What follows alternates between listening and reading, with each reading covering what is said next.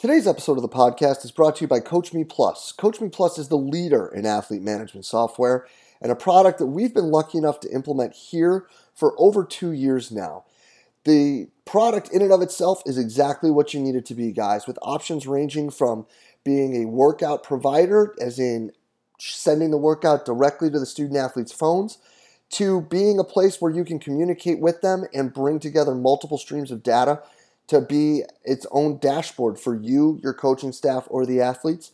Or you can use what we've added to our menu of CoachMe Plus activities, and that's the Hydration Station, where all of this information that is provided is based off of research from the Corey Stringer Institute, where we're looking at weighing in versus weighing out and then providing optimal hydration strategies for the student athletes by them selecting through the menu and tapping on what they'll take home with them and what they're consuming prior to the next practice when all the numbers at the top are lined up green.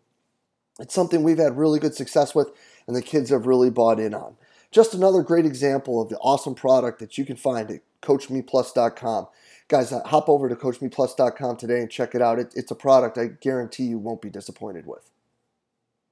Hey everybody, if you enjoy the podcast and the content it provides, be sure to hop over and check out the community. The community is an exclusive members website that is just an extension of what we do here in July at the Central Virginia Sport Performance Seminar.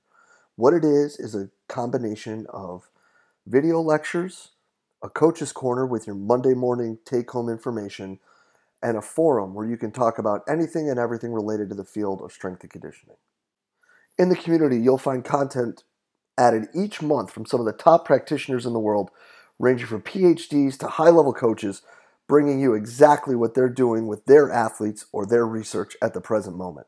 On top of that, an additional discussion by coaches bringing you that Monday morning information, things that you can add to your training program right away. Tying that in with the opportunity to discuss with coaches around the world in the forum on anything and everything from the topics addressed in these presentations to whatever you're seeing in your daily life as a coach. If this sounds like the right thing for you and your staff, go ahead and hop over to cvasps.com/community and try it out for 48 hours for just $1. If you like it, you're signed up, ready to roll, and you're jumping into all the great content added each month. If not, feel free to go ahead and cancel at any time. No questions asked. We're really excited about what we're building in the community and hope you are too. Go ahead and hop over to cvasps.com/community and check it out today. Hello and welcome to the podcast. Today, guys, I have the distinct pleasure of sitting down and talking with Sam Gardner from the USOC to discuss his role out in California working with the Paralympians.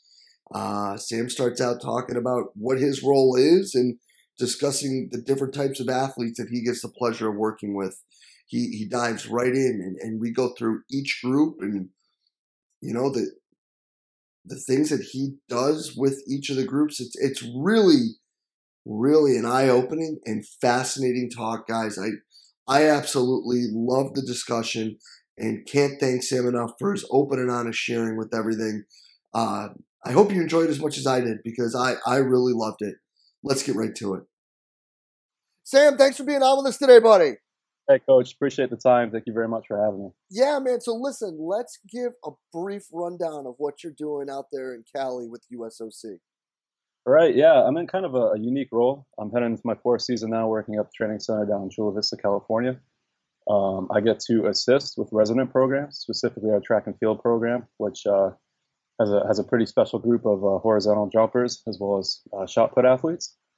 And then on the Paralympic side, I get to take lead role working S&C for Paralympic sports.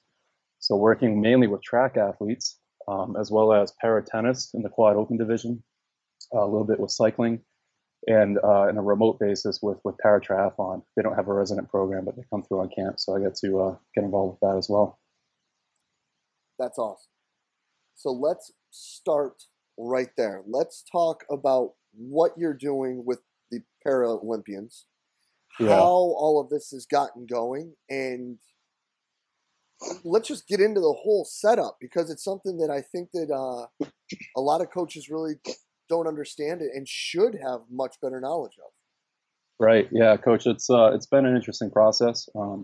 It's an area that doesn't have a lot of research behind it. And you know, the deeper you dig, excuse me, the more you find out that there really is kind of a lack of common knowledge on certain areas and kind of general consensus on how to work with certain athletes with disabilities, specific disabilities within those categories. So for me, I do a lot of work with visually impaired athletes, so coaching up athletes who can't see, which for me has been a tremendous experience. If you can coach somebody who's blind how to perform a snatch or a squat, I think you shouldn't really have any excuses to coach anybody else. And you know, along those lines, I also work a lot with amputees, athletes with cerebral palsy, which is a really interesting area. That's an area I definitely need to grow my expertise in and hopefully get stronger at. And working with athletes with spinal cord injuries who are, you know, wheelchair based. So it's kind of a new role. The USOC opened it up for me, going back 3 seasons ago, heading into my 4th year, as I said earlier. They're building a performance staff and performance network. I'm not full-time with para. I still get to assist with the resident programs, which is great because I have a good balance of assisting with able-bodied athletes while learning from the para athletes. And we've got a sport dietitian on staff. We've got a sports medicine member who's kind of specializing in para athletes. We all work under the same high-performance director, and we're slowly growing an integrative, holistic approach. So again, it's kind of been a trailblazing position for the USOC, and it's growing. So now there are more people I can kind of bounce ideas off of. Luckily, overseas, different nations have kind of had these roles in place. So there are people that know more about it than I do that I can kind of rely on for networking.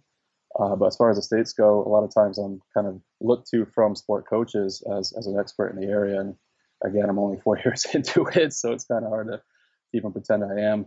So each year just growing, trying to be better than I am the year before, and hopefully know more about each specific disability that I get to work with. Now, you mentioned 4 extremely different type of athletes.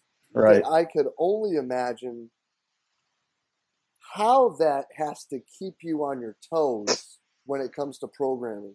So let's start with the visually impaired athletes that you work with. How has that changed you as a coach? What has that taught you? And how has that made you better, not just for them, but for the other ones that you work with? Right. No, that's a great question, Coach. And I'm happy to have shared this experience with interns in the past too, and just kind of see how it opens their eyes as well as my own to different ideas and concepts. Just looking at, you know, whether it be motor learning or how we communicate, getting messages across. Obviously, you can't demo anything. You can use tactile, you know, hands-on approach and try to get athletes in position so they can feel it themselves. But you have to be super crisp and clear with your communication. And for me, that's been a great lesson in communicating. So again, you know, one of the VI athletes I work with, who's a vet, he's a pro, he's the world record holder for the long jump in the T11 category, which is completely visually impaired. And he tells a story of one of the first interns he ever had, trying to teach him how to, you know, get into triple extension position. And the coach just kept yelling triple extension, and you know, the athlete didn't know what that meant. So we can talk about certain things and demonstrate certain things, but the athlete has no clue what that means. And, you know, you got to find creative ways to put them in those positions and try to open up opportunities for them to learn, you know, get creative in that setting as well. Because if you use cues that they don't relate to, or if you try to teach a movement they've never seen before, you've got to find ways for them to experience it, you know, on their own, really. Yeah. I could only imagine, because I'm a very like pointy type person, like Right. like showing by like actually pointing on myself or on them or whatever. Yeah. That would be a really interesting challenge to see how, because then you really know if you know how to tell people what they're doing. Yeah, I think it's something I've been blessed to experience, and don't always realize how much it's actually helped me. And certain aha moments where you realize, wow, I just connected with an able-bodied athlete so much quicker than I might have before, through just communicating something without even having to demonstrate it. And, you know, and being with the USOC, my second stint working for the Olympic Committee, get a lot of experience with international athletes as well. So, you know, not being able to communicate that way with language barriers, and then working with VI athletes, not being able to communicate with visual demonstration.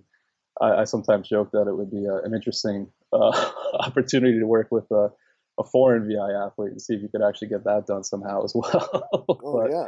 yeah, to this point, that hasn't come across my table yet. So then, bringing in the next group, the next one you Right, mentioned was the amputees. right. So looking at how the training off the track works with that, how has that? I mean, how is that different? And then how do you accommodate to different situations? Because there could be a vast array of different changes required. Yeah, no, completely. You're hitting the nail on the head. You look at somebody who could be maybe just missing an ankle, and you might look at that and say, well, they can do most joints. Their knee, their hip can still train, but you got to remember the proprioception from the foot. That's just completely halved now for that athlete, right? So balance and stability are going to be an issue you're going to want to address, in my opinion. Then you work your way up the chain. If it's below the knee, it's going to be similar, but obviously how those movements are, how they perform these different movement patterns. You just got to be kind of open-minded to what's going to be efficient for that individual. It might not be always textbook, but they can solve movement problems and find ways to actually find solutions to actually solve those movement problems. You start working way up past the knee. Obviously, you're only going to be able to train at the hip, whether it be abduction, flexion, extension, or circumduction, right? So with that, you're more limited. But if they have a knee joint, you can still perform most lunging patterns, most squatting patterns. You just got to be creative on how it's adapted, whether they're going to need something to assist them. Maybe you work with heel wedges. Maybe you work with some additional support. Maybe you go from assisted with bands to supported with the TRX to body weight to the goblet squat before just jumping right to the goblet squat. So a lot of times these athletes too in parasport, their training age, on the able-bodied side or the Olympic side, most of these athletes are coming through a pretty solid foundation of a collegiate program. And the training age is something to keep in mind with a Paralympic athlete as well, because I could be working with somebody who's in their late 30s, but they might have just had a recent injury in the past 2 years or 3 years and just got introduced to Paralympic sport. So their training age is really zero, even though they're an older athlete chronologically. Or vice versa. I might be working with a young athlete like, let's say Hunter Woodall or Mikey Brannigan, who were in our grassroots program, and now they have a pretty robust training age at a younger chronological age. So those are all things to keep in mind as well. Obviously, with amputation, you could look at an arm amp as well, finding ways to kind of adapt movements, whether you use special strength bars or safety squat bars or things of that nature. Or if you can find ways to load them maybe at the elbow using cables or bands or chains or anything along that way. Yeah, no, that's awesome. And I think that's really a neat point because they could almost have like 4 different ages, if you may. Like they could have like their pre-injury training and preparedness age, and then their post-injury training and preparedness age. And that's fascinating to me. And we're talking mainly about the physical, but obviously there's a huge mental component with that as well. Yeah. Making sure an athlete is healthy and have accepted, the cards that have been dealt before we even worry about trying to make leaps and bounds physically, right? Otherwise, you're just going to be starting from scratch year after year if they're not fully acceptant of if it was a late life accident or a late life injury or disease that caused them to be disabled. Obviously, addressing the athlete as an individual holistically, first and foremost. Not skipping those steps, I think, is super important. And then worrying more about the physical once we understand that they are a healthy individual. Are you heavily involved in that first part or no? I get to work with sports psychologists and actual, sometimes, fortunately or unfortunately, depending on the case scenario, it could be clinical psychologists as well. Mm-hmm. Obviously, there's, HIPAA involved and things of that nature, but just like any other athlete, you work with them long enough, or if you can build a strong relationship right off the bat, if they're willing to waive certain issues, then that information can be shared across interdisciplinary areas. That's crazy, man. I couldn't imagine. Like that would that really puts like the whole thing in perspective. Like when you say that, like taking that step back, like of having that hurdle. I mean, no pun intended with track that they have to get past. Yeah. In order to be back in their sport. That's it's amazing. Yeah. It can be, very this word gets tossed around a lot, but inspiring for lack of a better term off the top of my head. you're working with somebody who might have just went from being a competitive D1 soccer player to being in a wheelchair with spinal cord injury. And within a year, they're getting involved with parasport, but have they actually resolved the issue, and have they accepted, the cards that have been dealt to them before we even worry about pushing the physical boundaries? And with along those lines too, I mean, working with a VI athlete, and CP athletes, sometimes the spinal cord injury athletes, you really become, for lack of a better term, their eyes and their guide. I kind of skipped on that with the VIs earlier.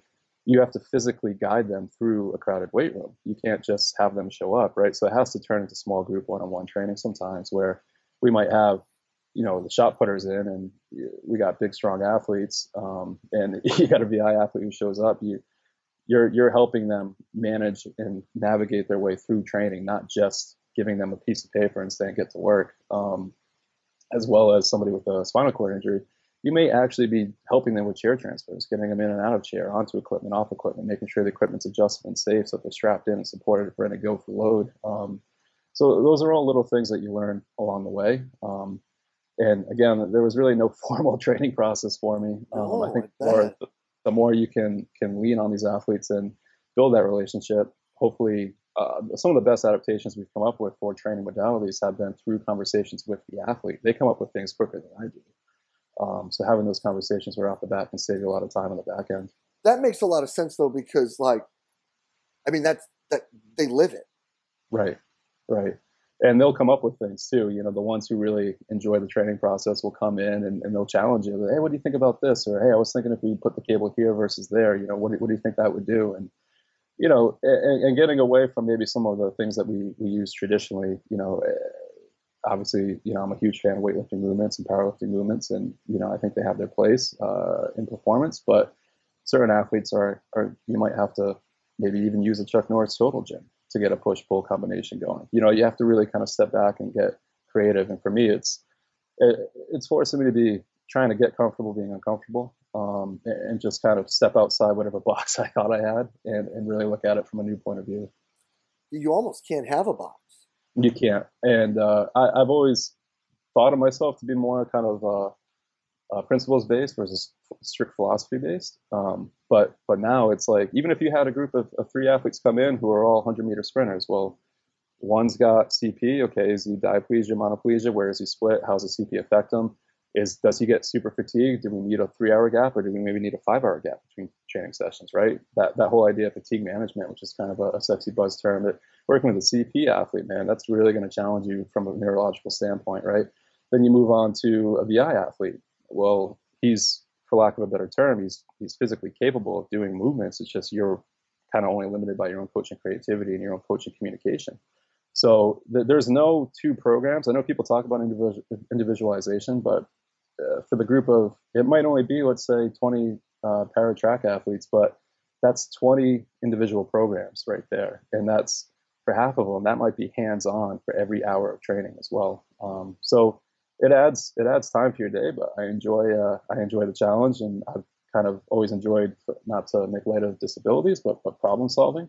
So this role for me has been a blessing, and I'm super excited to be a part of what we're doing. Not taking anything away from the able-bodied athletes that you work with. Right. No, but how much more rewarding is it to watch those people compete? We've had the flywheel spinning in the right direction, and we've had a lot of success the past few years. The training center won a bunch of medals in the Olympics, and we won a lot of medals in the Paralympics, and we can get caught up in numbers in the society so easily. And for me, I wasn't able to go to Rio. We would have had to lose one of our coaching accreditations if I went. And, being a team player, I think it's more important for the sport coaches to be there than maybe the S&C staff. And Paralympic Games being a lot shorter than the Olympic Games, there wasn't a whole lot of training we were going to do anyway. So I stayed back.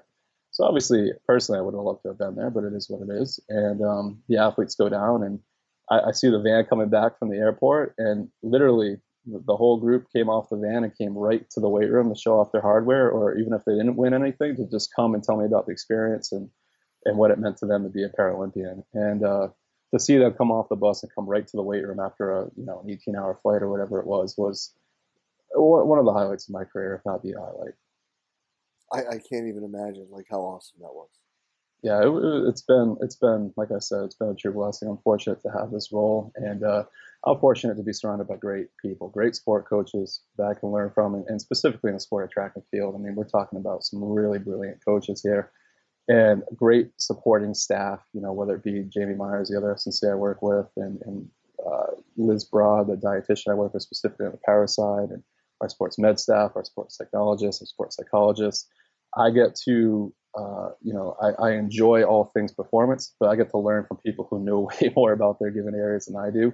And I get to just focus on my area as far as application goes, which, again, is a blessing in disguise as well.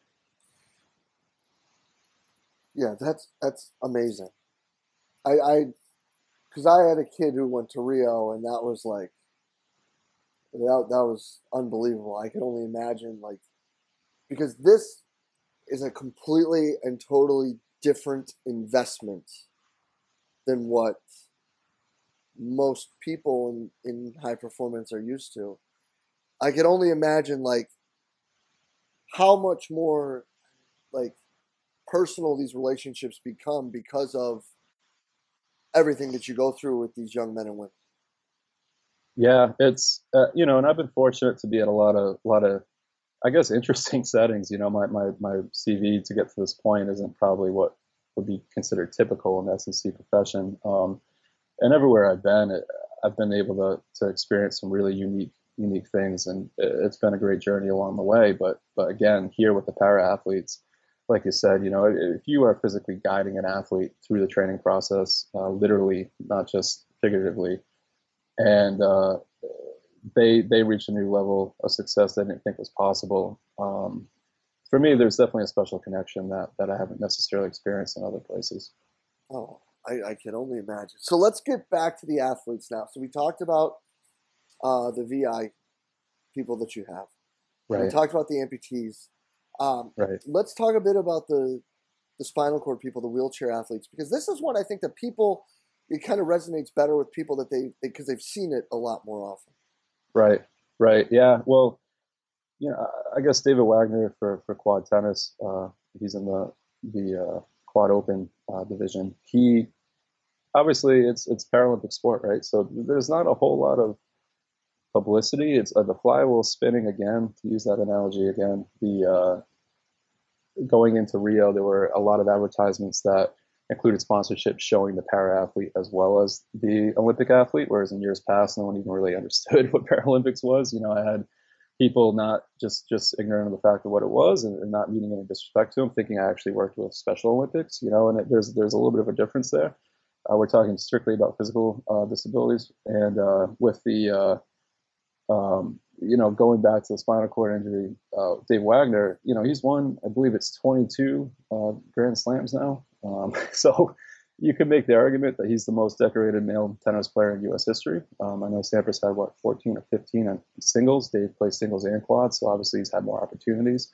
But, he's definitely not going to be a celebrity people are lining up down the road to get an autograph from if you just saw him pushing his chair down the street. But gifted tennis player, man, just amazing. And, working with him, he's an older athlete, so for him specifically, it's been a process of addition by subtraction. Instead of just adding more things to his plate, we've been just taking things off of his plate. He's been just worrying more and more about playing good tennis. He's physically fit enough to recover between bouts. He's physically fit enough to withstand a long, extended bout. In the past, there was just a huge emphasis on the physical end of it, and now we're just spending more time making sure that he stays sharp, technically and tactically, and that he's good to go mentally. So I've actually been removing myself or some of the things we had done in the past from the process, and he's getting better as he gets older. So just to highlight the fact, you go back to always focus on the physical side of things. Sometimes we need to I think, get some addition from subtraction. Oh, no, 100%. And I think that that's a good point that goes across the board with everybody. Yeah, and with him specifically, we look at somebody who's using the shoulder joint as a main mode of locomotion, right? Was that what it was initially intended for? Probably not, right? If we look at human anatomy, and even if you were an evolutionist, there was no point of view where we ever said the shoulder joint should be a main motor of locomotion. So now he's using that for his daily life. So if you get an injury, we're not just talking about sprained ankle, I got to sit out a basketball game. We're talking about him getting in and out of his chair, him using the ability to get out and use the facilities or use the catheter and change the catheter. You're talking about the ability to maybe avoid a UTI, and the ability to avoid maybe a prolonged stay at the hospital. If you tear a muscle in the shoulder, that's completely debilitating the individual. So you got to really focus on what's truly fundamental and essential for those athletes, and making sure you're not just adding things in because they can do it. You know, what is essential? Just because you can, does that mean you should? And making sure that we're not just, oh, I came up with this cool creative way to get a heavy press or a heavy pull for a disabled athlete. Well, that's great that you're thinking that, you know, open box mindset. But what is essential for that individual, and what does that mean for them holistically, not just from a performance standpoint? What you just said there about, I mean, all that, and how something like that can just be so debilitating. Right.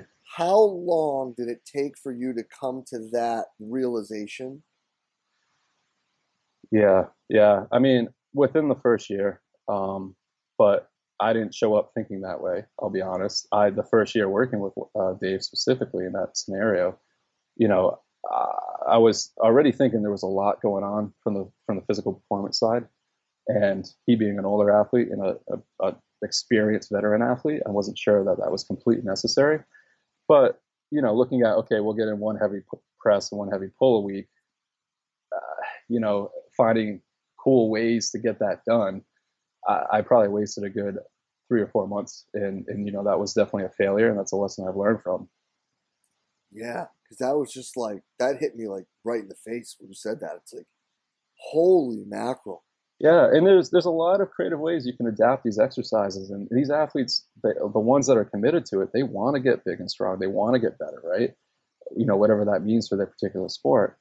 But again, just because you can find something for them to do it, is that essential? Is that necessary? And take an extra step back, because it's not just, oh man, I'm missing a training session, my shoulder's a little sore this week, I can't do a throwing session. It's, hey man, my shoulder's sore, I literally can't get out of my wheelchair today. You know, that's a lot different in my opinion. Yeah. No, yeah. No, that's just a lot different, like, period. Like that. Yeah. Wow. And it's not, hey, you know, don't push the envelope and don't train and don't try to get better, but really make sure you got things lined up before you just take a swing at it. Yeah. No, 100%. So I do want to get to two more points though. So let's talk about, and this actually, like, for my family, I'm actually really excited to hear how you handle your CP athletes, because I had an aunt who had CP. So this is actually something that really intrigues me, because it's obviously something that we've had near and dear to us for as long as I've been alive. Yeah, no, Jay, and it's funny, you know, the older you get in life, the more you can reflect and look back at certain things. And I actually grew up with a foster sister with CP, and I didn't realize that, you know, from the ages of basically 0 to 7, I was getting some very informal experience and exposure to that specific disability that, looking back now, I can make a lot of I guess parallels to. And CP is a challenge. It's you know, it's an unfortunate situation that people experience. And you know, the CP athlete, how do you work with them? Is it, again, are they going to have issues looking split maybe left to right? Are they having imbalances where their right side is going to be, for lack of a better term, not as strong or efficient as their left side, or as coordinated specifically? Or are we looking top half versus bottom half, where maybe a guy's a pushing athlete, a sprinter in a chair, but really has a hard time walking? Or are we looking at maybe somebody who's only affected by one limb? Or are we looking at somebody who's affected as a whole, you know, from their entire motor control standpoint, from their head down through the toes, toenails to fingernails? So that's 4 different categories right there. And then within that, you have, it's tough to really classify those athletes, because depending on how fatigued they are, whether it be from a chronic or an acute standpoint, their motor control and their motor expressions are just going to be all over the map. I can have a guy who comes in one day who's had plenty of rest and is feeling good, and I can do all sorts of things with him. I have the same athlete shows up the next day or a week later, maybe on the same training plan, and you think, okay, well, on this particular day, he's going to be coming in feeling fresh, and they're not. They just don't have it that day. So you got to be willing to kind of make those daily adjustments and find ways to try to create. I don't think you're ever going to create complete symmetry, let's say, but finding ways to make sure that we're addressing that and making sure that we're monitoring so that you can hopefully figure out if it is in fact helping performance. But again, zoom out and look at them as an individual from a health standpoint. If I have a chair athlete who's using their upper body only for competition, does that mean I'm not going to try to help them learn how to squat or lunge or hinge or maybe even land if we can progress that far? For them as an individual, from a holistic standpoint, I think that's important for them to actually get to the point where they can walk more comfortably or more confidently, and maybe even for longer periods of time. Now, is that going to help them be better at pushing and racing in a chair? Maybe not, but hopefully as an individual, it builds confidence, self-esteem, and reassurance that they feel a little more as a part of society and can participate more in daily activities that they might not have beforehand. Yeah, no, that's awesome. Awesome. So now, tying it all in, let's talk about how all of this works in with the able-bodied athletes that you have out there too. Yeah. It's a really unique spot, Jay. We have the shot putters. We were fortunate where the 3 shot putters from the facility just finished 1, 2, 3 in Diamond League. We have multiple medalists in our long jump program and triple jump program, and it's a special place where these athletes aren't necessarily secluded. They're all living together, training together, eating together. We have coaches who coach both sides of the house, and they all train together. So take a guy like Lex Gillette, world record holder for T11 for long jump. He trains right with Brittany Reese and Will Clay. They're all in the same group, working with Coach Jeremy Fisher, and they all get to train as one unit. And there's not this big division between para and Olympic down here in Chula Vista. It's kind of very inclusive, in my opinion. We have a coach who specializes in Paralympic track and field, and he's got the majority of the athletes under his belt, under his tutelage and his program. And that's Coach Joaquin Cruz, who I am beyond fortunate to work with. The guy's an absolute legend. Former world record holder in the 800 meter, still I think top 6 all time. Was the flag bearer for Rio down in Brazil. If you go down to Brazil, that guy's Michael Jordan, right? And it's not just because he was a great athlete that I'm fortunate to work with him. He's an amazing coach, both with able-bodied and Paralympic athletes. He's been doing this for 12 years now, and I can learn a lot from Coach Cruz, and I have learned a lot from Coach Cruz the past 4 years. And whether it be programming or just communication or just general philosophies as a whole, learning more about patience as well. You learn a lot about patience working with the sport population. So it's a unique setting. We have a lot of gifted athletes both sides of the house. There's only 2 full, strength coaches down here that work with Team USA. It's myself and Jamie Myers. He takes the lead on the able-bodied side, and I get to assist with that program on a daily basis with all the athletes that come through. And he gets to help me out or work with some of the para athletes as well. And we get to work together as a team. So there's not really this big division. We kind of all cross paths and all work and we work with each other as a team at the end of the day, or at least that's the goal. Yeah. No, man, that's awesome. And it's awesome work that you guys are doing out there. And this is some freaking killer stuff that can be transformed into every line of coaching with things that we need to look at and think about more and be better at. And Sam, I can't thank you enough for the time, man. And I keep doing your thing out there, man. This is really fantastic. And what the work you're doing is awesome. And I truly appreciate it, man. Thank you very much. Yeah, I really appreciate the kind words, man. I don't know if I'm always deserving of them, but I appreciate it nonetheless. And I just want to highlight the fact that I've been a fan of yours from afar. I think you're doing great work and doing it for the right reasons too. Getting a lot of great content out there for coaches. Anything I said that people liked, I've been fortunate to learn from some great individuals over the years. That probably came from them. And anything you didn't agree with, that probably came from me. So let's not give me too much credit here. Well, listen, either way, man, this is killer, absolutely killer stuff. And really excited to hear, what you're doing out there. And I can't thank you enough for the time, man. We will be in touch real soon. This is awesome. Thank you so much. Thanks a lot, Coach. Yeah, man. Appreciate it. All right. Take care. And a huge thank you to the USOC Sam Gardner for taking the time to sit down and talk with us today. I mean, guys, just fascinating stuff that just has to make you take a step back and think about what we're doing. And kudos to Sam for the amazing work he's doing. The only thing that I'm going to ask with this episode, guys, follow the links below. Check out the website. Check out their Facebook. Follow them on Twitter and support these athletes. You know, these men and women are representing the United States of America in these sporting events. So please support them. Do whatever you can, and that would be greatly appreciated. And as always, guys, thank you for being part of what we do here at Central Virginia Sport Performance. We will be back next week with another awesome guest. We will see you then.